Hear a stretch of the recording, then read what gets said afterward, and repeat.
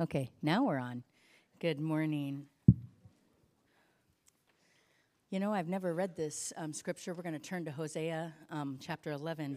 And I've never read this passage. And when I was, reading it this week to prepare for the Sunday, I was so moved. What a beautiful passage. Just really be prepared for this. It really is demonstrates such a beautiful love that God had for his people and has for us. Okay, so when Israel was a child, I loved him, and out of Egypt I called my son. The more they were called, the more they went away. They kept sacrificing to the Baals and burning offerings to idols. Yet it was I who taught Ephraim to walk. I took them up by their arms, but they did not know that I healed them. I led them with cords of kindness, with the bands of love. And I became to them as one who eases the yoke on their jaws. And I bent down to them and fed them. They shall not return to the land of Egypt, but Assyria shall be their king, because they have refused to return to me. The sword shall rage against their cities, consume the bars of their gates, and devour them because of their own counsels. My people are bent on turning away from me, and though they call out to the Most High, he shall not raise them up at all. How can I give up you, O Ephraim? How can I hand you over, O Israel? How can I make you like Admah? How can I treat you like Zeboam? My heart recoils within me. My compassion grows warm and tender. I will not execute my burning anger. I will not again destroy Ephraim, for I am God and not a man, the Holy One in your midst, and I will not come in wrath. This is the word of the Lord.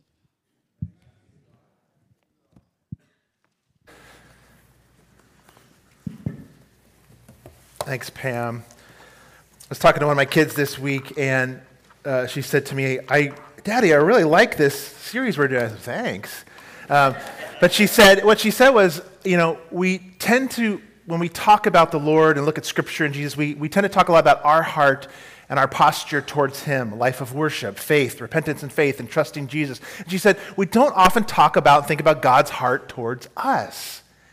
And I was struck by that, and I'm glad she said that because she's getting the main theme of this series. We're doing that this summer. We are looking at the heart of Jesus in our series, using the book Gentle and Lowly as a springboard. Most of the time our diet is working through books of the Bible. Every once in a while I like to do a little topical textual series, and we were using Gentle and Lowly as a springboard this summer, a fascinating, great little book on the heart of Christ for sinners and sufferers. I think we got one left out there, actually, if you want to pick one up still and read through it this summer with this. Such a great little book. And we've been answering these kinds of questions.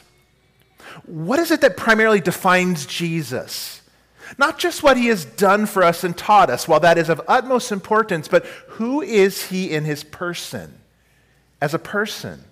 What is it that drives Jesus from the heart? What is he really like in his being? What is his disposition towards sinners, towards his people? What drives him and moves him towards sinners and sufferers? And what comes most naturally to Jesus? Those are the questions we've been looking at. And these questions are super important because as a Christ follower, as an apprentice of Jesus, a disciple of Jesus, we are to know him personally. Not just in our mind, but personally in relationship. And not just as judge of the world, which is important, but intimately and as a person. But we live in times in our life, don't we, with a disconnect with Jesus. I quoted from Ann Voskamp's book, Waymaker, a few weeks back, but here's what she said. If there's a deep disconnect in the church between what we believe and how we actually live, it is because we've forgotten the way to live actually and intimately connected to God. Our walk will only match our talk when we live attached to his heart. That's the impetus behind this series, The Heart of Jesus. We need to know the heart of Jesus, to live intimately attached to him, to grow. And so today we're looking at a fantastic passage you just heard read by Pam from Hosea 11 and the tenderness of Jesus. I think it's the only Old Testament text in this short little 6-week series that we're looking at. And it gives us a peek into God's heart. But when we speak of the heart of God, we know Jesus is God. And so it's fitting to say that Hosea 11 speaks of Jesus' heart too. Because what the Father's heart beats for, Jesus' heart beats for. And what I think is going to get us started this morning, and I hope help us appreciate what we pull out of Hosea 11 is, and appreciate more the tender heart of Jesus, is if we consider first two things that we underestimate in the church. Two things that I think maybe every Christian underestimates. So we're going to start there. And then we're going to look at three truths from Hosea. So hopefully you've got your outline. Have that open for fill-ins, those of you who like to write and take notes and learn best that way. And also have your text open to Hosea 11 as we're going to read some verses from it again. But let's start with these two things we underestimate. Here's the first one. We underestimate the wrath of God held for those outside of Christ.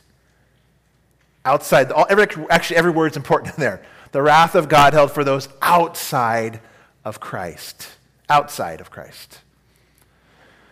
Well, the Bible speaks a lot about God's wrath towards sinners. And Jesus actually speaks of hell and God's wrath more than anyone in the Bible. Even though that's the case, the church has had different seasons of underestimating this and maybe overplaying our hand at times and overstating it. So we kind of had a pendulum swing in the church. When we see these statements of God's wrath in the Bible, sometimes I think we don't quite understand them. And we either underestimate them as a church, maybe where we're at, maybe now as a church. Maybe there's been seasons where we overplayed them and downplayed God's tender side.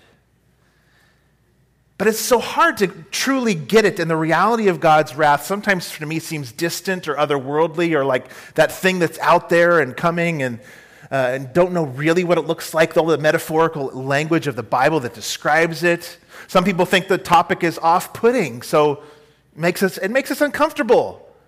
Let's just say that. Let's just be honest with that. The idea of a loving God who's also wrathful against sinners makes us really uncomfortable, and so we kind of underestimate it. But I think it's because we underestimate the sinfulness of sin. Martin Lloyd-Jones, a great preacher who died in the 80s, a British guy, had this quote he said about this idea of underestimating and thinking of ourselves as a sinner. He says, "You'll never make yourself feel that you're a sinner, because there's a mechanism in you as a result of sin that will always be defending you against every accusation of being a sinner." We're all on very good terms with ourselves, aren't we? And we can always put up a good case for ourselves, even if we try to make ourselves feel that we are sinners. We'll never do it. There's only one way to know that we are sinners, and that is to have some dim, glimmering conception of God.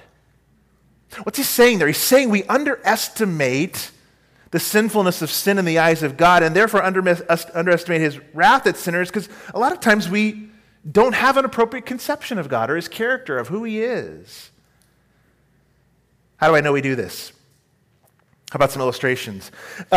Because, here's one, we use the language in our culture much more of mistakes rather than sins, don't we? How many times have you heard a politician say, mistakes were made? Mistakes were made.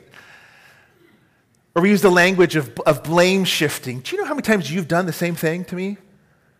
You ever said that? I have. Blame shifting. We blame shift. And if we understood the sinfulness of sin, we wouldn't squirm actually even so much at the idea of God's judgment on sinners too.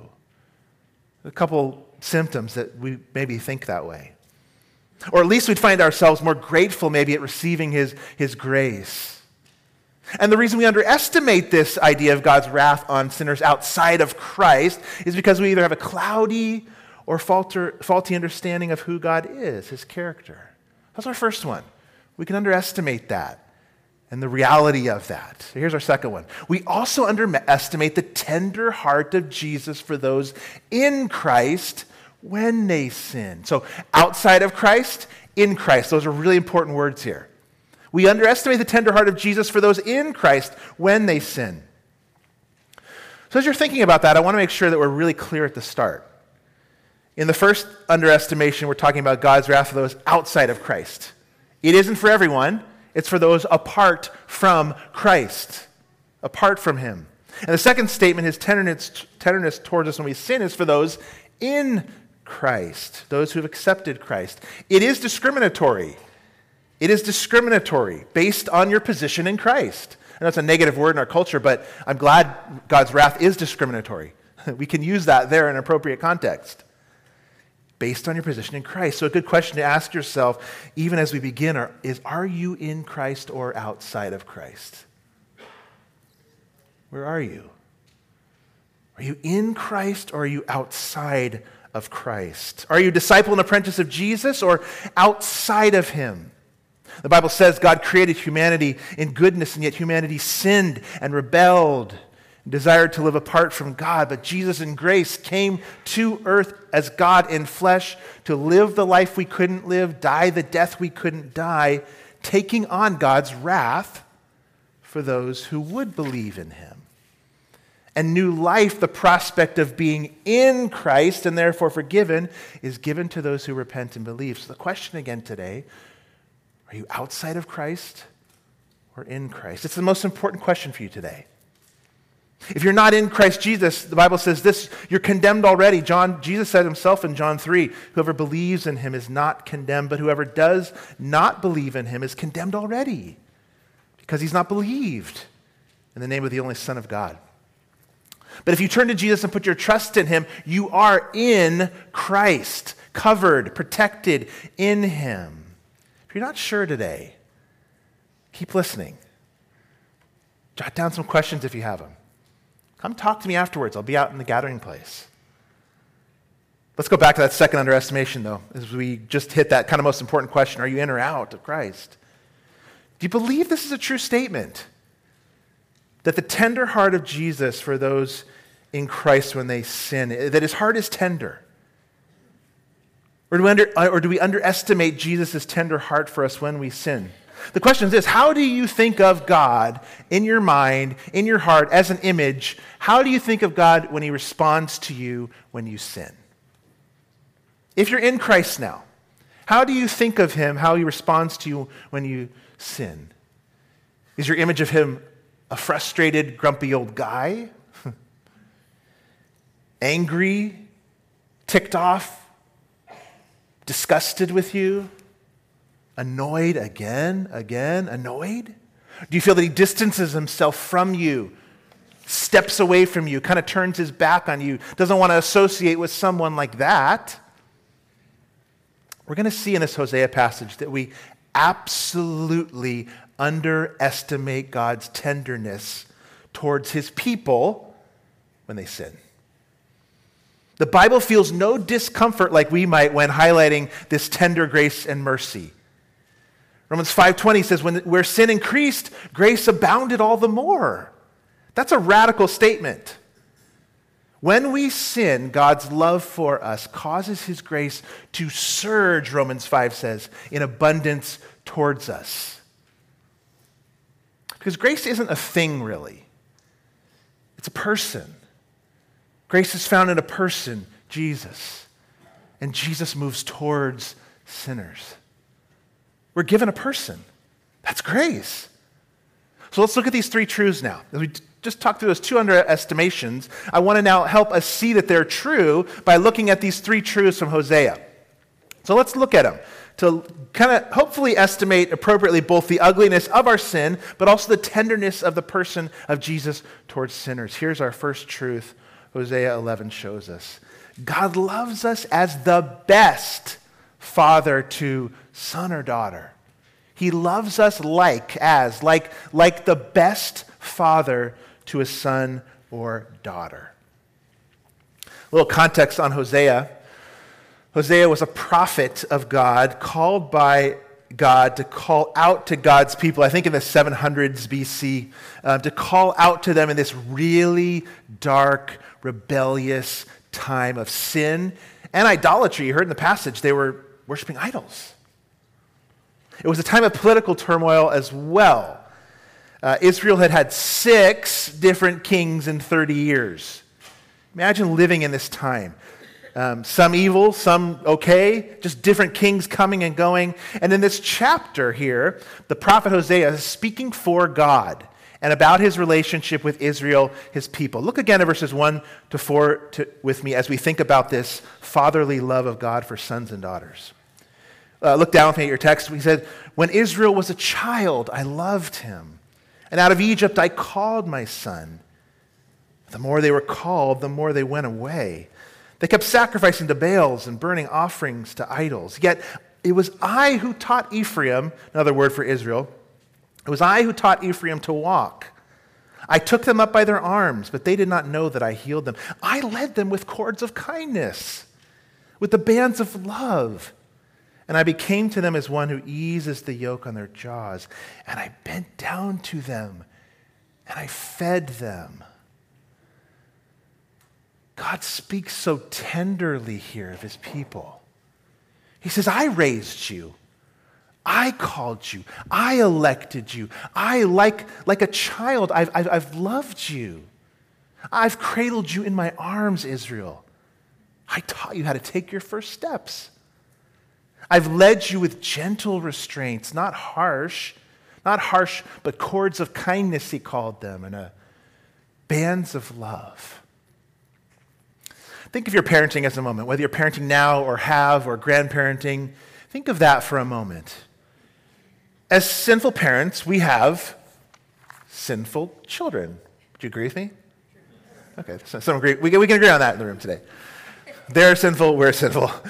And when they disobey, many times in my worst moments as a parent or as grandparents maybe, our temptations is to respond in like kind.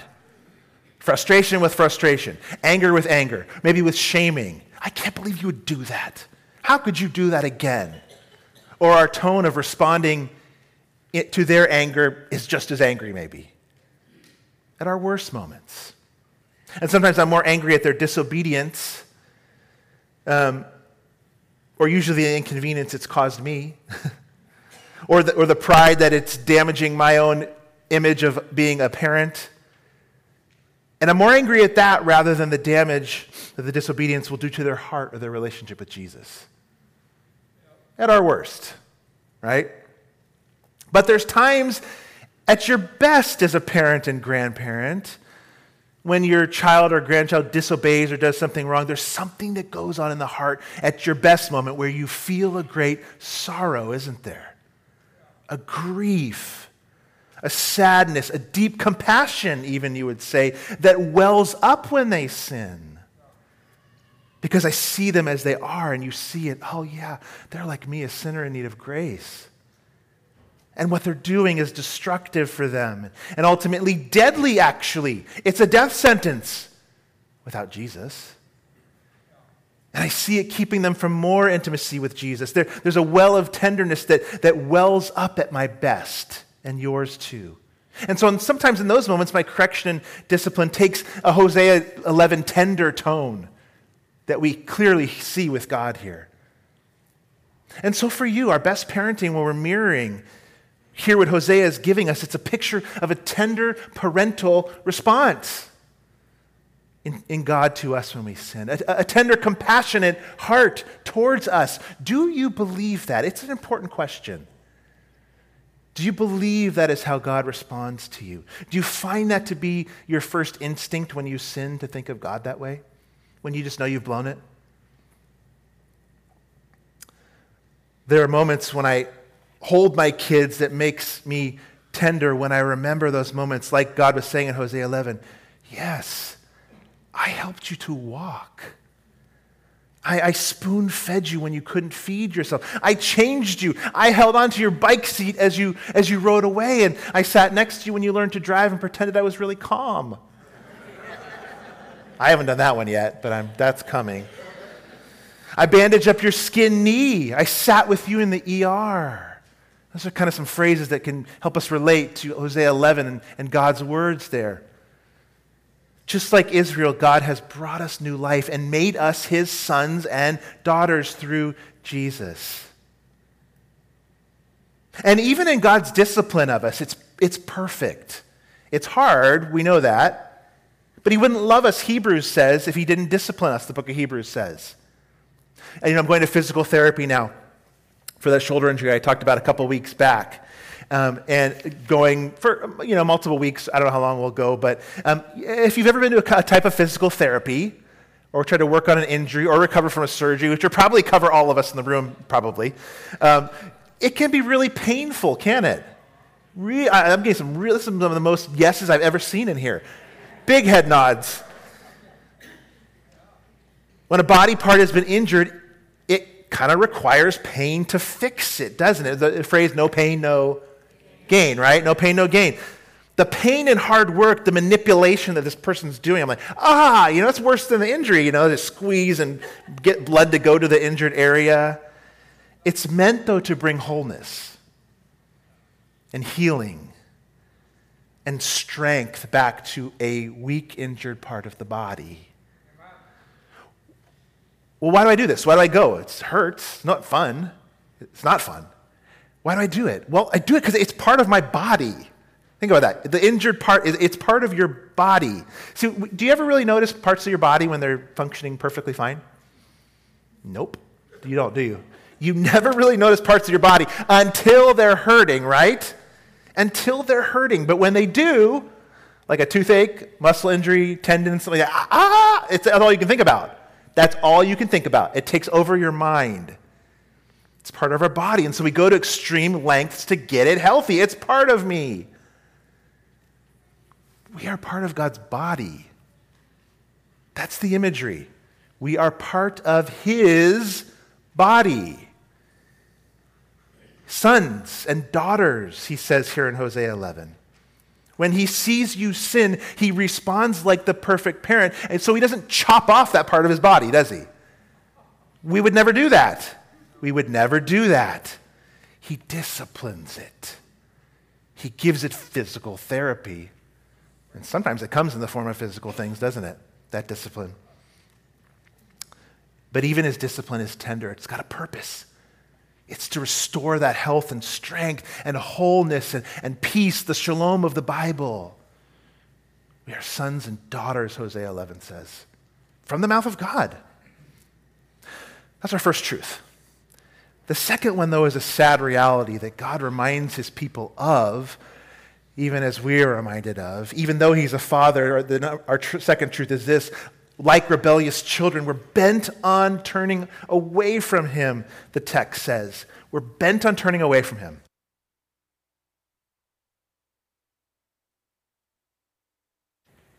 Think about the Israelites.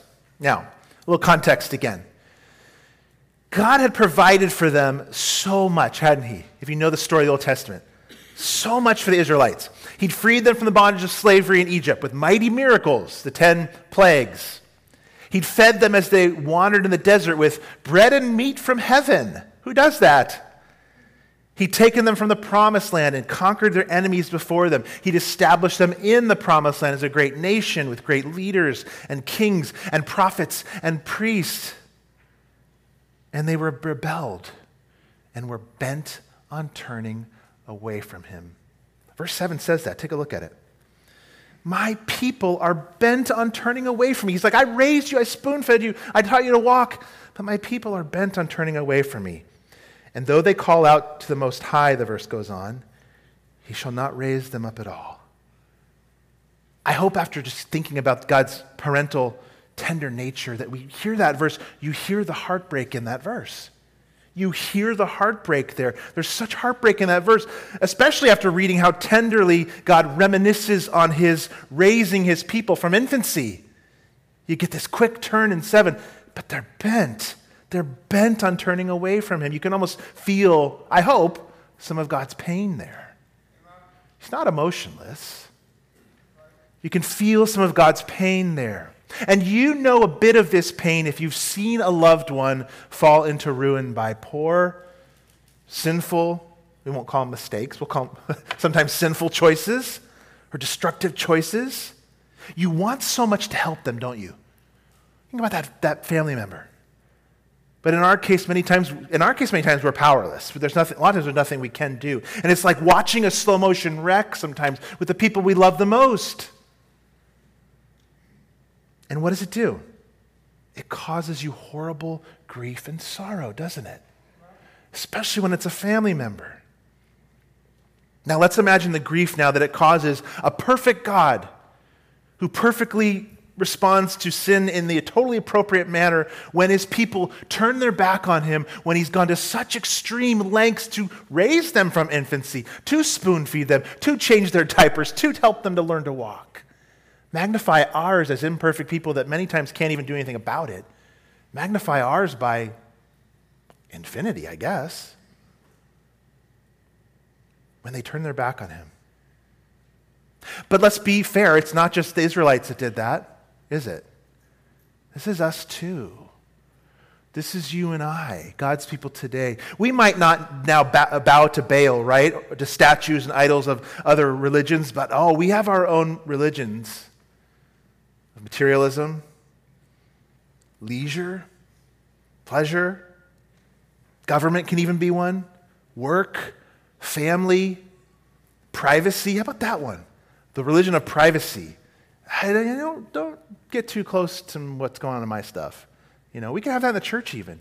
Yeah, I'll be here, but don't try to kind of pull me in a little more. Religion of privacy. When I hear Hosea say we're bent on turning our backs on God, I'm reminded of Paul's words to the Galatians. Do you remember his words to them in chapter 1? He said this, it's on the screen. I'm astonished you're so quickly deserting. I hear they're kind of turning your back on him who called you in the grace of Christ, and you're turning to a different gospel. Not that there is another one, but there are some who trouble you and want to distort the gospel of Christ. Now, I don't think any of us would say today we're deserting the call of God and turning our back on God and turning to a different gospel, but clearly that is something that can happen to those who God has called and those who professed people or professed faith in him, or Paul wouldn't have wrote about it in Galatians. And he says it in Hosea 11 and Galatians 1 here that that's a possibility. On the one hand, we do it every time we sin. Every time we sin, in that moment, we are saying, this is the good news for me. This thing I want. This thing that ultimately is destructive for me, and yet I want it. Every time we sin, we're actually doing that. We are turning our back on God in that moment saying, this is the good news thing for me. This is the thing I want more in this moment. And in that moment, we want it more than God. If you're honest with yourself, you know that's true. That's why we call sin moral insanity. It's moral insanity. It's a different gospel. It's a different good news. It's believing another story, a lie. That's the clearest way. That's the clearest way we're bent on turning our back on God. And that's the clearest way in the Gospels, actually. It stands out like, oh yeah, that's a sinner who needs a Savior right there. Right? You can think of some characters in the New Testament. That's a sinner who needs a Savior. That's the clearest. That person's turned their back on God. And why is it moral insanity? It's walking away from the giver of life. The one who fed us, he says in Hosea 11, I fed you. You taught us. You taught us to walk. You raised us. And when we sin like that, we take the good news of Jesus for granted.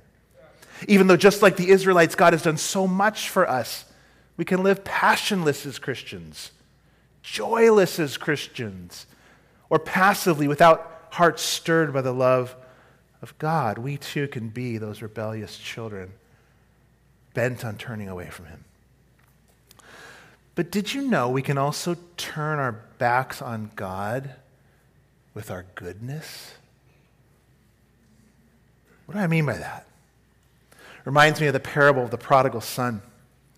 The lost younger son, now if you know that story, he's very clearly turning his back on the father, isn't he? You know that story? He asked for the inheritance before his father has died. That's a big no-no, by the way. And he goes off to live life how he sees fit, just to go and do his thing, to go blow the money. He's got a life of like sex, money, and rock and roll, basically, is what he goes and does. He clearly in the story, and you bet the audience was standing there going, yep, he's the one. Look at the young son. He's turned his back on God. He's walked away. He's clearly the problem here. But the audience of Jesus' parable was mostly made up of Pharisees. They were people who were supposed to be close to God. They knew a lot about God. They knew the law. They kept the law. They would have been the most obedient people around. Think of Paul. They would have been like, those are the good guys. They were the best. And in the parable, the older brother stays home. Do you remember that story? He always does what is right. always does what the Father wants. But when the Father extends grace to his wayward sinner brother, what does he do? He loses it.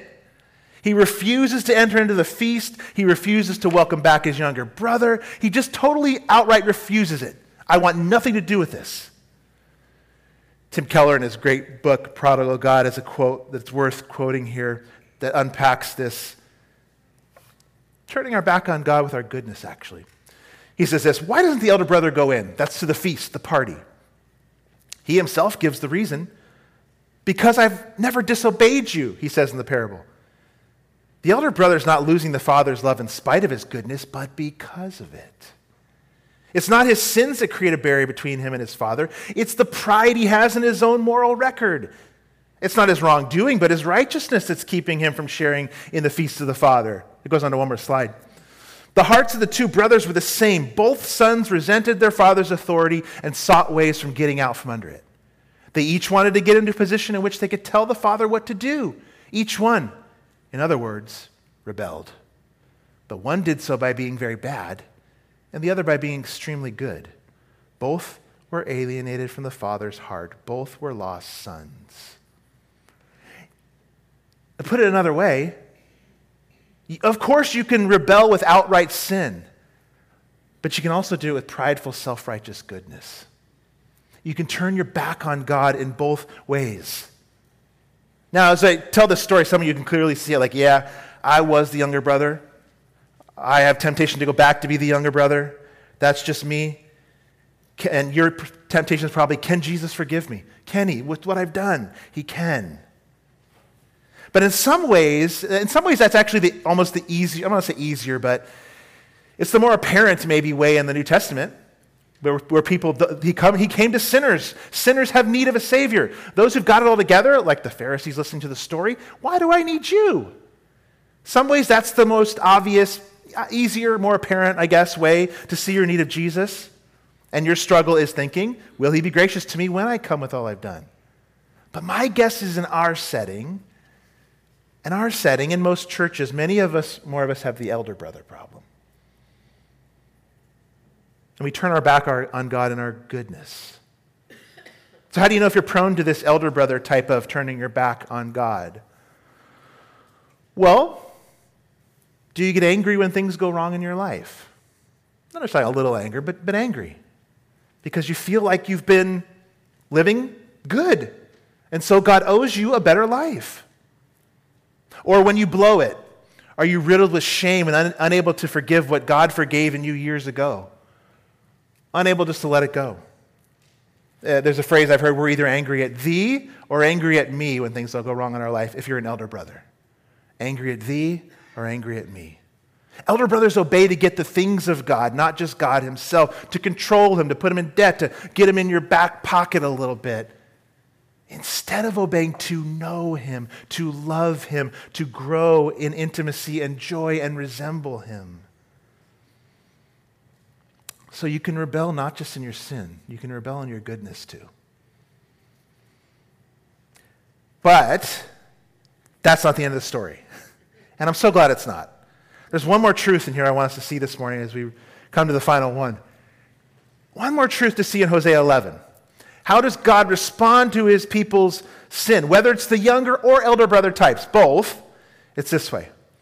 God's holiness, truth number 3, actually moves him. His holiness now moves him in warmth and tenderness towards his people when they sin. That might not make sense at first glance, because it didn't for me this week. His holiness is what moves him in warmth and tenderness. It's totally surprising and shocking as it comes in verse 9. They deserve to be wiped out. He's described them. They've turned their back. They're worshiping idols. Remember, don't underestimate the sinfulness of sin here now. They deserve this. This is the one who raised them, saved them, brought them up. God would be totally just in wiping them out off the face of the earth. But that's not God's response. Look at 8 and 9 with me. Oh, how can I give you up, O Ephraim? How can I hand you over, O Israel? How can I make you like Admah? How can I treat you like Zeboim? I think 2 towns that were mentioned in Sodom and Gomorrah story, so it didn't end well for them. My heart recoils within me. My compassion grows warm and tender. I will not execute my burning anger, for I will not again destroy Ephraim. Do you see this here? God's compassion actually grows in response to his people and their sin. He says it right there. I'm not saying, he says it right there. My compassion grows warm and tender. I mean, the anger's there too. Look at verse 9. He says it. It's a burning anger is there, but he's their father, and they are his people, his chosen sons and daughters. And so he chooses to not act in anger, but compassion. And while he still will discipline his people, he as their father feels compassion the entire time. And the discipline will be what? Remember? To bring healing to the hurt muscle?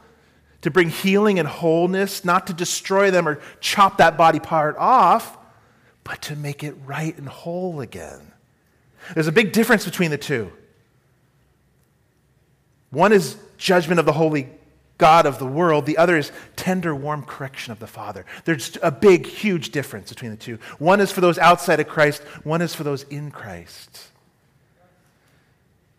We're shielded from his wrath and fury because we are children of God. Psalm 103 says it. As the Father shows compassion to his children, so the Lord shows compassion to those who fear him, for he knows our frame. He remembers that we are dust. Or that Romans 5 verse I quoted earlier, and we'll see it up here now. Now the law came in to increase the trespass, but where sin increased, grace abounded all the more. I have to say it carefully, but what Paul's saying there is the more we sin, the more his grace abounds. His tender, warm compassion grows for us. Do you believe that? Do you trust that? Do you believe it? Now, this isn't an excuse to sin, as we talked about last week. Paul says that, should we sin then so grace will abound? No, you're not getting it, he says. But when we do, the reality is a heavenly Father who loves us in tender mercy. And when we do, his tender, compassionate heart, which he shows in the Old Testament now even, grows in compassion when he sees us harming ourselves with sin. That's why. But there's more to this. What's the one reason God gives in the passage for responding in tender compassion to sinners? You wouldn't think it would be his holiness, but that's what he says. He says his holiness.